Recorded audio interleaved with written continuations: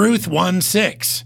Then she arose with her daughters-in-law that she might return from the country of Moab, for she had heard in the country of Moab how that the Lord had visited his people in giving them bread. In this chapter, we read the account of Naomi. Naomi's husband, Elimelech, died. Soon after, her two sons, Mahlon and Chilion, died. A sojourner with her husband, originally from Bethlehem, Judah, now in Moab, she was left with just two daughters-in-law, Orpah and Ruth. After hearing there was relief from the ongoing famine back in Judah, she was ready to return home.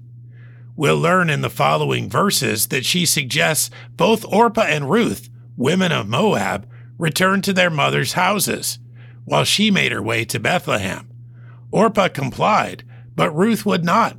She insisted that her place was with Naomi. She would go where Naomi went, live where Naomi lived.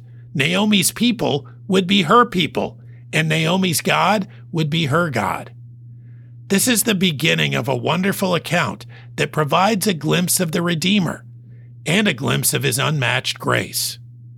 Ruth 1:6. Then she arose with her daughters-in-law that she might return from the country of Moab, for she had heard in the country of Moab how that the Lord had visited his people in giving them bread.